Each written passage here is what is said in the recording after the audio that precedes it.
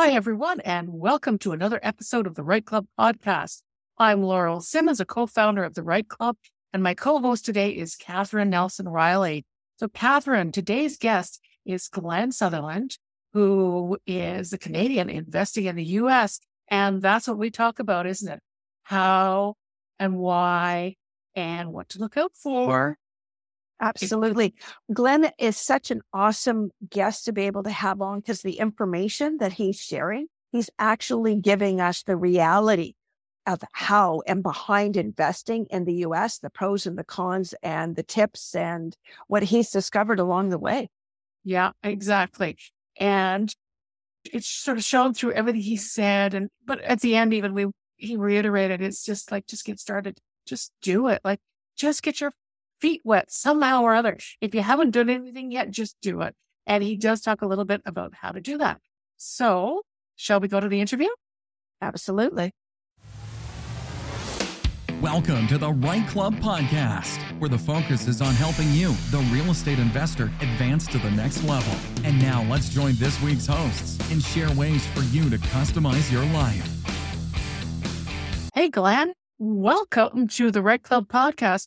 It's so great to see you here and hear you here, I guess I should say. We've had you on a national event, but now we're talking to you via Zoom because a lot of people don't make it to the virtual events. And we like to reach out to other people who often have time to listen to podcasts. So welcome. Thank you for having me also. It's exciting. Right. And you're exactly right. Like podcasts, you can tune in whenever they want. They're not obligated to sit in at a certain time. Exactly. So here we go. You are a big investor in the U.S., right? It depends on what your criteria is. I buy a lot of houses. Yeah. Okay. There's always bigger, right? There's always bigger. There's always smaller. So let's just go with, the flow here and say, okay, put a lot of investments in the U.S. Yes. I would call you a big investor in the U.S. So why invest in the U.S.? Why do you do it? Why do you choose the U.S. to invest in? Well, there's lots of different reasons to invest in the United States. One of the original ideas was the landlord loss. That was one of the things that really helped me. When I used to do Canadian investing or Ontario investing, I was the landlord. And honestly, my biggest weakness is tenant screening. So I'd end up at the Ontario Landlord Tenant Boards. I'm sure a couple of your listeners have done as well. So honestly, it was one of those things that it was just doing evictions, doing rent raises. A lot of things just were easier, right? So we bought a property in Indianapolis and we could do an eviction in a couple of weeks, take the property back, do our repairs, renovate it, and do what we wanted to do with it, right? Same thing whenever someone doesn't pay, we can have them out in a month, right? So it just certain things, if that's whatever your pain point is, that was one of my big pain points. Another thing that was a big advantage was the price points. During COVID here in Ontario, we saw almost like prices double in a lot of areas. My house almost doubled in price. So just having the price points it's almost like investing like 15 years ago, the price points. So a little bit cheaper. And when you see cheaper prices, it directly correlates to like your rent to value ratio. So if people are like, what are you talking about? Say $100,000 house would rent for $1,000 a month. That would be the 1% rule. That's the rent to value ratio, right? So you're dealing with ratios that are like 1.0, 2.0, 3.0, instead of working at like, a $500,000 house that rents for $2,000 a month. You're talking about, say, $100,000 property or unit that could rent for $1,000 or $1,400 a month, right? So just the ratios are a little bit nicer. You get paid in US, which, even if you're just going to go buy one property, it's nice because you go on vacation. US funds are always nice. And it's also, you kind of get to hedge against the economy. You're going to be getting money in US, you get money in Canadian for certain things, right? It's just nice to be paid in multiple currencies. You're like, this month I'm going to live off US because US is doing really high. And other months you're like, well, the US dollar's low, so I'll leave my money in the US and I'll live off the Canadian, right? And just the size of the United States is my last point. Oh, no, privacy as well. But the size of the US, they literally are 10 times the size of us. The state of California is larger than Canada. The state of Texas is larger than Canada population-wise. So there is so many markets, which is also one of the disadvantages, but there's so many markets to invest in the United States. And the privacy laws aren't there, not like they are in Canada. Meaning, if I want to go make an offer on a house, I know what they have their registered mortgage as. I know when they bought it. I have like there, if I wanted to go and find the property across the road, I could see who the owner of the property was. So there's the privacy isn't there, which is, it could go in both directions, but privacy isn't there. So it's easier to find information. It's easier to make more intelligent offers because you know kind of where they are, especially if you're trying to negotiate a creative deal. Are there specific areas in the States that you favor? Areas, states, region, I don't know, whatever you want to call it. No, there is. And a lot of people are going to say, well, can I invest in other markets? There's lots of markets, right? And the common question I go is, people go, why aren't you investing in Texas? Which I'm getting into, starting to invest in Texas this summer.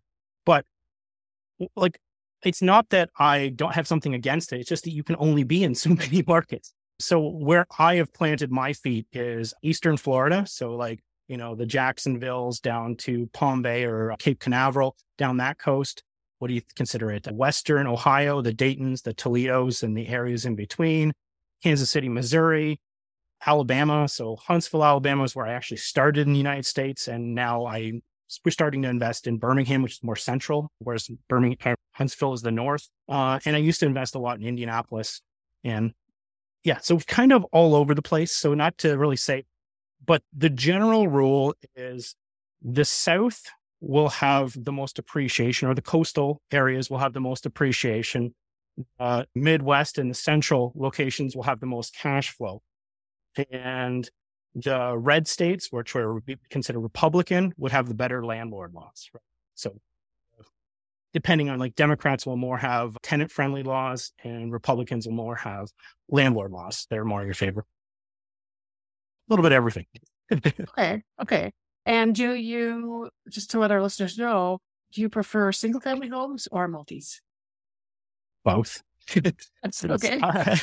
I think that when I started in the US and even in Canada, I was all about the BRRRR model and on single-family houses.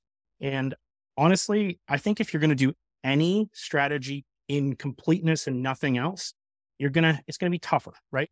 Each of them run different cycles.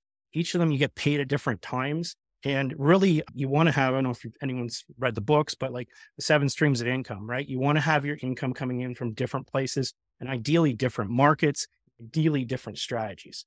So the single family homes, you might be I'll be more interested in investing in those in central US, right? Because then I can get the cash flow from those, right? And then I'll do the flips more in the South, right? Because I get the appreciation, right? And then I'll do the multis wherever, right? But basically, you can't, honestly, the way I look at it is you can't just do one strategy, or you can't even do one area. It's just like buying mutual funds. They're always going to tell you to, diversify. And, when you do this kind of investing, I typically try to buy about a house a week. You don't want to be fully exposed. We're also in depending on whose definition, we are in a recession right now.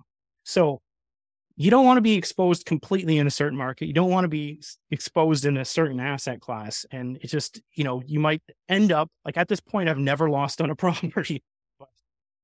I think I would add a caveat to that, especially for people who are just starting out.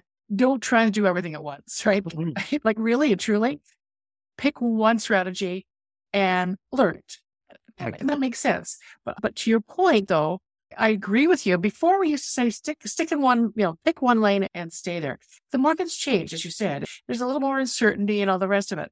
So I think now at least the prevailing attitude from people I know I've been talking to is, yes, learn about one lane and then add another one and then learn about that. So you're not doing everything all at once, but you do learn. And then you also learn what works, right? What you like, because that's important too. If you don't like it, then don't do it, right? Great. And to your point too, is I didn't go like that. Off the start, I was focusing on one market. And if you just start with the shotgun blast going everywhere, what's going to happen is you're not important to any property managers. You don't have enough pull with them. You're just that one horse person, right? You don't have enough. If you can be someone who can come in with even 4 or 5 properties slow, or even have a plan to build that with that property manager and contractor, you become more valuable to them, right? And it's helpful with everything. And also you can then renegotiate your property management fees, and you can slowly bring those fees down just by going into one market. So Yeah, I think what you said is exactly right. And I might have jumped because I am buying a lot of properties and that's why I'm in so many markets. So I was a great caveat. I think that was a very helpful for a lot of these people listening. Yeah, because I think sometimes we forget that, if I don't, our listeners, some of them haven't even bought one yet. So just buy one and buy another, whatever strategy you pick. Yeah. Get comfortable with it. 2 or 3 or 4 under your belt, then pick another strategy. Look around and see what you like, get some training, get some coaching, mentoring, and then do that. And it does make it a little bit easier. There's nothing worse, I think, than getting out into real estate and really not knowing what you're doing. That's when you run into trouble, right? I totally agree. Okay. So you talked about some of the great reasons for Canadians to invest in the U.S. What are some of the reasons why they might not want to invest in the U.S.? Well, with all of it, there's like always every side of coin. There's always, you switch a different market in Canada, you switch to everything. There's always a disadvantage and an advantage to everything. One of the big ones is that there's also the sticker shock for lending when they get down to the U.S. When our rates were super low, theirs were more expensive. As the rates went up, ours are still more expensive. Like it's more expensive in the United States, right? It's just always the same. It's always cheaper, at least since I've been investing for like the last 8 years, it's always been cheaper to get lending in Canada, right? The hard part too is that first property, it sounds cheaper. Like we talk about the price points are lower, but we're also talking about a different currency. We're talking about USD, and USD is also more expensive. So like right now you're paying about $1.35 for an American dollar. So, that's, you really got to be thinking about paying an extra 35%, right? And you're also going to expose yourself to, currency exchanges as it goes, right? So depending on what your project is, if you wanted to do like a flip and it's like a 6-month flip, if you need to bring the money back to Canada afterwards, then you're exposed. If it drops down to $1.25, there's 10% that just vanished into the ether. It doesn't exist anymore, right? And that's one of the things is having money on both sides to make it a little bit, you don't have to rely on. You can wait for the good spots to move and take advantage of the market and the dollar when it's at certain spots. The other thing is privacy. I talked about privacy being an advantage. It's also a disadvantage. People can find you, right? If you don't want to be found, you don't want letters in the mail. You don't want the wholesalers. You don't want any of this stuff. People can find you. If someone goes and trips in your sidewalk, an attorney can, or even a regular person could look up, oh, this corporation owns this property. This corporation also owns all of these properties, which could make you a target, right? Because it shows that there's more to go after. It's worth it for the attorney to go after you, right? You're also talking about with all this, 2 different countries, 2 different tax returns. You're dealing with the IRS, you're dealing with Canada Revenue, and you got to appease both. For people who've never dealt with 2 different countries for taxes, you file with the foreign country first. So you'd file with the IRS first. They give you a summary, or your accountant would give you a summary that you give to your Canadian accountant. And that's, there's a form that says, do you have over $100,000 in foreign income or something along those lines? And you check that box. They'd enter all the forms. It's not difficult. And in all honesty, you're probably going to get more of the tax burden on the Canadian side, even if the property is in the US. Typically, Canada Revenue has not as favorable laws as the IRS. So the IRS will charge you maybe a little bit of tax, and more of your tax burden will be treated like the property is still sitting in Canada. But this also can be mediated depending on how you set up your structure. The way I'm talking about right now is if you're buying it in your personal name or an LP or an LLC and it's flowing down to your personal tax return. But if you're doing it in a corporate return, there's different ways to strategize that to keep that away. So what that says is, for heaven's sakes, before you even think about investing in the US, talk to the professionals who can help you, right? Lawyers and accountants who have expertise on both sides of the border and can set you up so that you don't get, those big surprises, and can mitigate as much as possible the consequences of owning property in another country. Yeah. And sometimes that's your own accountant. And sometimes you're going to have to find someone who understands cross-border accounting, right? Sometimes it's the same person. Sometimes as you grow it, sometimes you outgrow accountants, right? Or professionals, right? So it could be the same. It could be different. The other disadvantage, which can be overcome, is FIRPTA. So there's a foreign income or foreign, I'm not going to try and guess what all the letters it represent. But what it means is if you buy something in your personal name, and then you sell it in your personal name, the IRS is going to require the title company or the attorney selling the property for you to withhold 15% of the property, not 15% of the profit, 15% of the sale price. But don't get scared by this. If you file your taxes, you will get your money back. But we're all real estate investors, right? So say you sold your property in March, they withhold 15% of the sale price, and say you did it in Florida and it's 15% of, $500,000. So it's, a substantial amount of money that they're holding. Next year, so a whole year later, you're filing your tax return, and then they're going to give you your money in the summer sometime. Honestly, I don't like giving like interest-free loans to the IRS because that doesn't make a whole lot of sense. But the trick to this is just what you're saying, buy it right. And buy it in an entity, right? So a C Corp or an LP, right, is typically what Canadians want to do.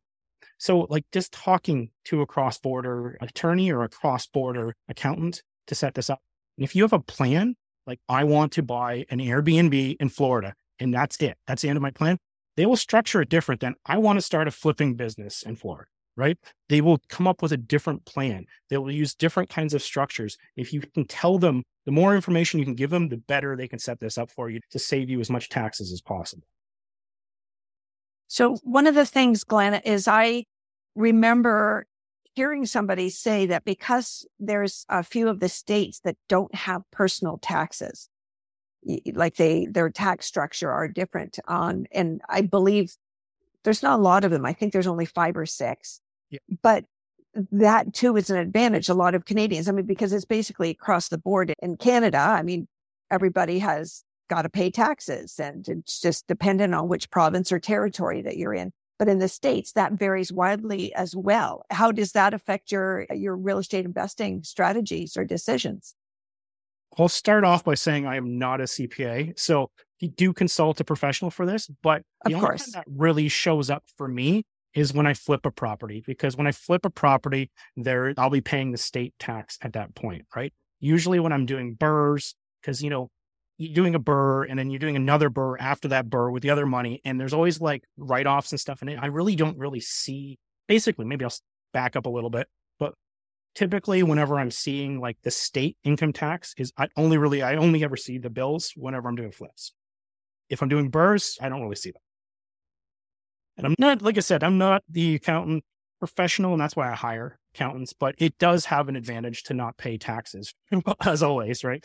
But typically if you're doing BRRRRs, you just keep BRRRRing, you keep buying, and you have the term buy till you die. You just keep doing that and you still continue the write-offs. So you're not really experiencing that income anyway.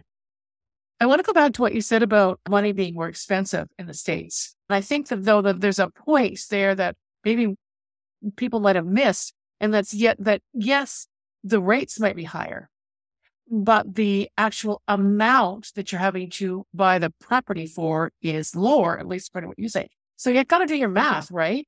Like, I don't know, like a 7% mortgage. I'm just guessing here. A 7% mortgage of, say, $200,000 is going to be less than 4% of $600,000. I'm just off my top of my head, right? Like I'm just thinking, well, that's the way it works. Yeah. Well, with all of it, like you're going to do your own underwriting, right? Or your own deal analysis. And, it's all comes down to like, does it cash flow?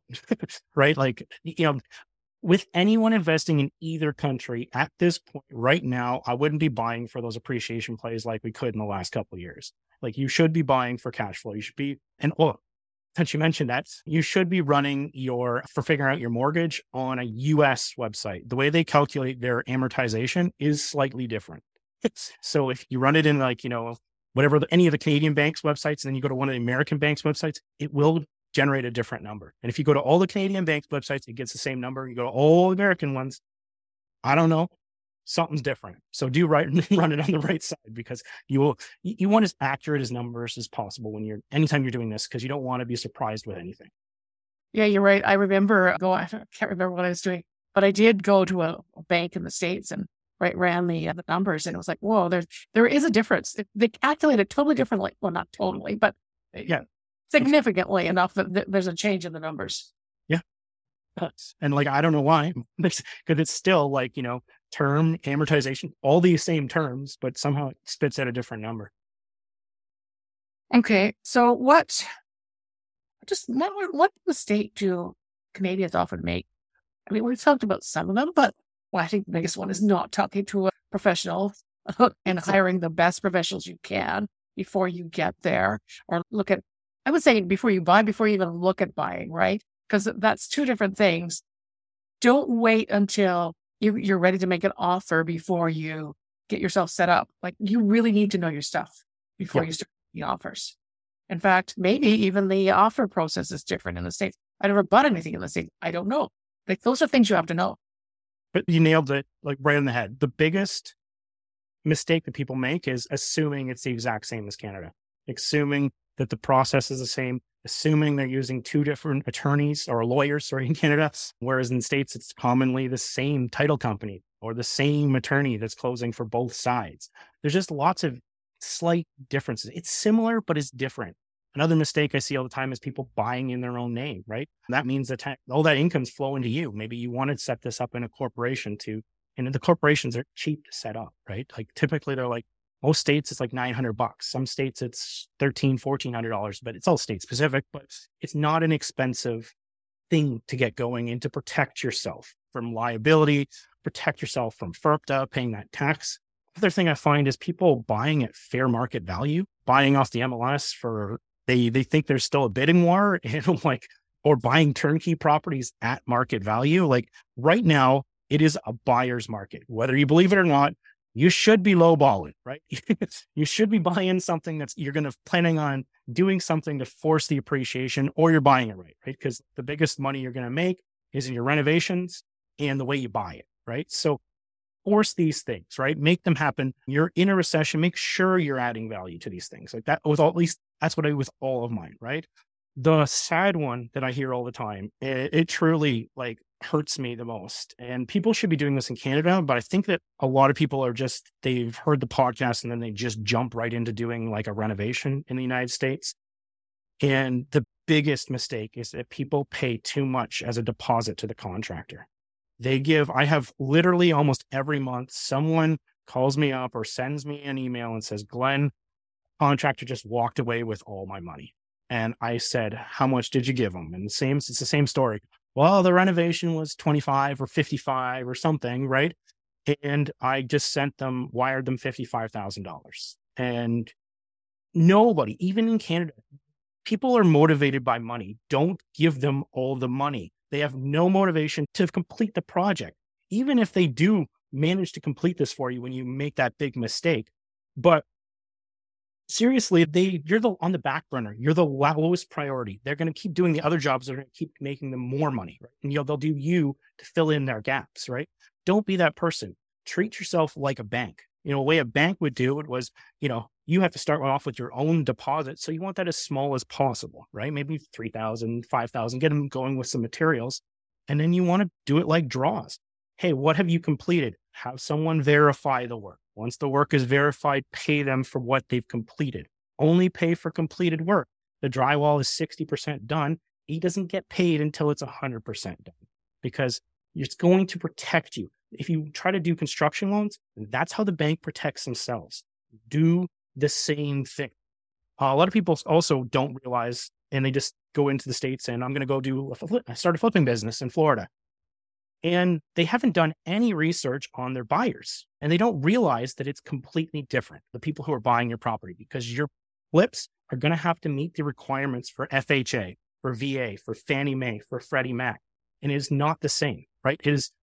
You can't sell a property that has any sort of distress in it. It won't pass the inspections. They're going to force you to do renovations. Sometimes in Florida, if your roof permit is too old because someone has replaced the roof without a permit, guess what? They're not counting that roof, and you have to replace that roof again to be able to sell it to Fannie or Freddie, just as an example, right? So you need to understand who your buyers are when you're selling these things, right? And that's a huge thing, because people just assume it's like Canada, right? Oh, I don't even have this on my list of things in my head, but I always lost my train of thought. It doesn't matter. But not understanding school zones or crime maps. People don't understand that in some cities, it's block to block are completely different. One could be a ghetto. One could have beautiful homes. You need to pull your comps from the right neighborhoods in the same comparable neighborhoods as yours. You can't move these lines. If you screw this up, you could be stuck with this property. You could be completely upside down because you're just on the wrong side. That house draws to a different school and people won't pay for it. That is associated to a certain crime map. So people aren't going to pay the number you're asking for, but they would if it's on the other side of the road. And there's no way to change that, right? So sometimes you'll get lucky, but sometimes you're going to get stuck. It's really interesting you say that. I remember, years ago, I was doing some consulting down in Washington, D.C. And I think it was a Saturday. I was down there for like a month or something. I was walking along right in the heart of DC. And all of a sudden, I was just in a nice neighborhood. And all of a sudden I stopped and I went, oh, I knew, like the hair on the back of my neck went up, right? I just crossed the street and walked maybe halfway down the block. I knew I was in a neighborhood that I had no business in being in. Like, I got out of there fast. And it's that close. Like, people, you're right. People really have to look at those maps to figure out what's going on. But here's another question for you. Sometimes I was in Kansas City and then the next day I was talking to the realtors. Oh, this is what we did. We walked from this pub to this pub and, we want to see our one house on the way. And he went, you walked through there? Yeah. What time? I don't know, 9 o'clock at night. And you're alive, right? And they're like, yeah, like there was nobody out. Yeah. Yeah. It's not we don't have the same level of crime. We don't have the same rough neighborhoods here, not to the same extent, right? And that's the other thing. You can fall in love with the numbers and not understand where that house is. So that leads me to the next question then. You are living in Canada. Yeah. How often do you go down to look at your properties? So when I do, it's more for pleasure and networking than to actually run the properties. For instance, like back in August, I went down to the US. I took a couple of my partners with me and we went to Detroit first, and then we went to Toledo, and then we went to Dayton. And we met all the contractors, the property managers. We all went out for lunch and everything else. We were all hugging and shaking hands. And the one contractor turned to me, he's like, oh, Glenn, this is great to actually meet you in person. It's been 4.5 years we've been working together, and it's nice to actually see you. And my partners were floored. They're like, what? And I'm like, well, we've seen each other on Zoom. Like with all of this, we do a weekly meeting. All my Thursday mornings, that's every single week is what we're doing. We're meeting with the contractors and going over everything. The same thing every week. But the thing is, you don't necessarily need to see these. You can put all the checks and balances in place so that somebody else is making sure that, like I said, you keep using the drywall example, that the drywall is 100% done before we pay them, right? So it doesn't have to be my eyes that go there. It could be anyone, right? And just in if you're specific about what you're looking for, it doesn't even have to be like a home inspector or another contractor or anyone really high paid. I need to be really specific about what I'm looking for. And then they can just go take really specific photos. I say, you need to go and look at the trim and make sure that look at every corner. I want a photo of every corner of trim. And there'll be like 50 of them in the house. I want a photo of every one. And then if there's a screw up on one of them, mark where it is, right? So that they fix it. So then I can get another photo of it repaired, and then we will pay them, right? So you don't actually have to go there. I went down to Buffalo, 2-3 weeks ago, but it was to set up bank accounts. I have figured that out. So for a while, we couldn't get bank accounts set up in the United States remotely. We just got that figured out. I have a bank that'll do it now. But before, I was traveling down to actually sign in person at Bank of America. But now I don't have to do that. So I won't be going to do that anymore. And once in a while, maybe once a year, I like to go down to Detroit because that's where my accountant is. And he collects mail for me. So I show up and there's like a box of chocolates from one of the contractors. And, he's got a pile of stuff. Here's some checks the bank mailed, not like checks that I need to cash. Like here's a check booklets, right? And because America still loves checks.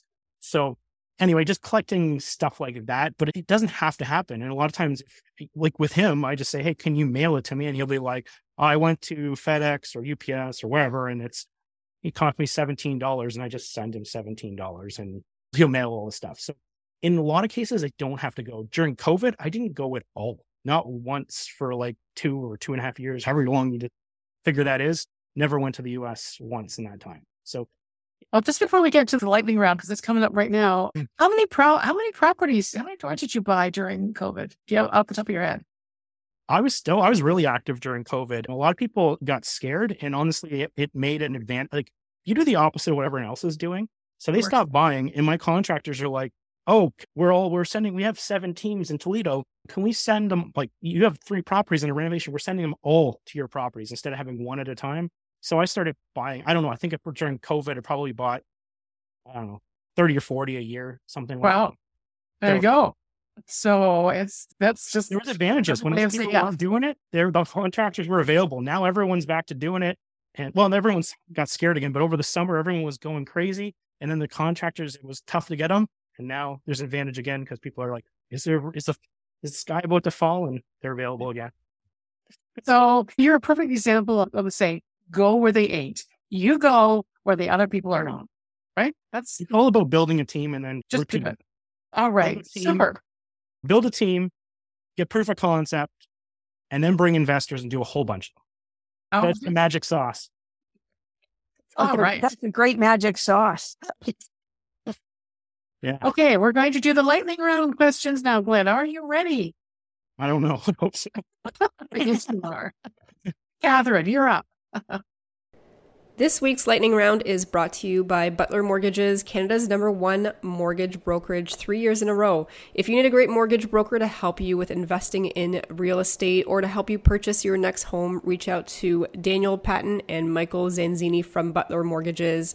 You can do that by calling 905-569-8326 or toll free at 1-888-MTGTEAM. And check out their website, butlermortgages.com, or by email daniel.patton@butlermortgages.com or michael.zanzini@butlermortgages.com. And let's go to the lightning round. So Glenn, you have been doing this for a number of years, but looking back, if you could tell your 18-year-old self something, what would it be? Oh, they're telling me to avoid certain girls. And that would have saved me some time. If we're talking investing, I think it's just like get started. It doesn't matter if it's an up or down market. If you're buying at a discount, but that's mostly, I think you're going to probably hear that same stuff all over and over again. But like, just get started. Like, it didn't matter. When I was 18 years old, if I bought anything in Canada, the US, Puerto Rico, Japan, it didn't matter. It's all worth more than it is now. It didn't matter what you did. Like, with a lot of this, you got to go and then you'll figure out the details out. Just don't get the analysis paralysis. Just make a step. And if you're too terrified, partner with someone who's already doing it, right? It's still, even if you're giving away half the deal, you will get started and you can learn from them. I absolutely agree. Just do it. Get in there however you can. Okay. Next question. What's the one attribute that you would say has made you the most successful? I think I kind of just covered it there. I think it's that whenever I bought my very first property in the United States, I didn't know how lending worked. I didn't know how to refinance it. I understood the numbers to purchase, that it would cash flow well. I could Google it, what the bank rates were at. And I bought the first one cash and I didn't have all green lights down the road. I had a lot to figure out, but I could make a judgment call that if I couldn't get the financing, I could hold this on my home equity line of credit, get a little muddy paying payments back to Canada to pay it off, but I could do it. And so I think a lot of it is managing risk, understanding where your spots are, and then just making a go at it. I can't say like, just put everything on, go to the casino, put everything on red. Understanding where the risks are and then weighing how much of a risk, what is the worst case scenario, and then just going for it and then figuring out the rest later. Because if you wait forever, it'll take you forever. True. Very true. That's great advice. So what is your favorite resource for real estate investing? Could be anything. Favorite resource. This isn't any sort of trade secret. So Facebook is probably the easiest way to find all kinds of deals. I use REI Pro to analyze my deals. That's one of the apps I use in order to find, who owns the house, where they live, because it could be different than the address that is the address. It lists all the information about them. And then we can do send them a little love letter to see if they want to sell, if it's a house next door or whatever. So I use that. PropStream is what a lot of people use as well. Like there's lots of software over there, if that's what you meant. I like Rentometer. If anyone's like going to sign up for these, like just message me first. I think I get 20% off all of them just because I already have a membership, or message anyone who has a membership, because usually if you have a membership, they'll give you a discount to get other people in. So don't pay full price. No. Good advice. All right. So last question, Glenn, what do you do on a Sunday morning? Right now, I actually have my Sunday mornings are available. But before, like a month ago, was my son's hockey. My son's hockey, carting kids around. My daughter with soccer, my son with hockey, and but that's what you do the real estate. You free yourself up. So when I had worked a 9-to-5 job, I had to work every third weekend, and honestly, it put off putting my son into hockey because I was like, I don't know how we're going to do it. Right. But now I have the ability to run around and have a flexible schedule and do all these, whatever you need, you can plan around it. Right. So absolutely. That's great. Okay. Where can people reach you? What's the best way for them to reach you? Sure. So my website is glensutherland.com with one N, like I'm Glenn, Glen. I have a coaching program there if you're interested in that. I also have a podcast, Canadian Investing in the US, and as well as Advanced Real Estate Investing Talk. If you want to just listen to my thoughts or listen to me talk about other people investing in the United States. All right. That's super. Thank you so very much. Like you give us lots of tips and tricks and things to think about. And I think the bottom line though is like, just get your feet wet. Doesn't matter what you do, where you go, just do it, right? Just get your feet wet. All right. Thank you so very much. Well, thank you, Glenn. This has been awesome. I could do this every day. I love it. Thanks, guys. Well, Catherine, Glenn really does know his stuff, doesn't he? He just shared so much. And I feel like we could have talked to him for hours and hours and hours and still not pulled everything out of his brain. He's got a lot of experience. I really like the way he said, these are the pros and these are the cons, because in real estate investing, it doesn't matter where you go. It doesn't matter what you do. There are pros and cons to everything. You just have to weigh what they are, and can you live with the results, the consequences? Absolutely. He also was talking a lot about some of the privacy laws and the differences between Canadians investing in Canada and Canadians investing in the US. And one of the things that really stood out to me was that he was talking about the privacy laws and how the privacy laws in the States are far more open than they are in Canada. But what that does is that enables you to get the information easier in order to make better informed decisions. Right. The flip side to that, of course, is that people can find you easier. So you have to, again, pro to con, right? You've got to weigh it. So, folks, we're really glad that you listened to this episode. Don't forget to go to therightclub.com. There's lots of information there, videos, podcasts, all kinds of stuff for you to dive into and discover. It's free to join. So we really hope to see you on the website. And as always, if you have enjoyed this episode, please rate us on whatever channel you're listening on. Give us a 5-star rating, because that helps us reach other real estate investors and other people who are interested in this topic.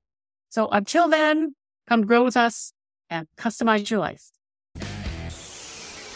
Thanks for listening to the Right Club podcast, where the focus is on helping all levels of real estate investors advance to the next level and help you customize your life. Be sure to tune in next week at rightclub.com/podcast or wherever you listen to podcasts. And if you get a few seconds, please rate the podcast wherever you're listening. It helps the show get noticed by others like you, and we truly appreciate it. And don't forget to subscribe.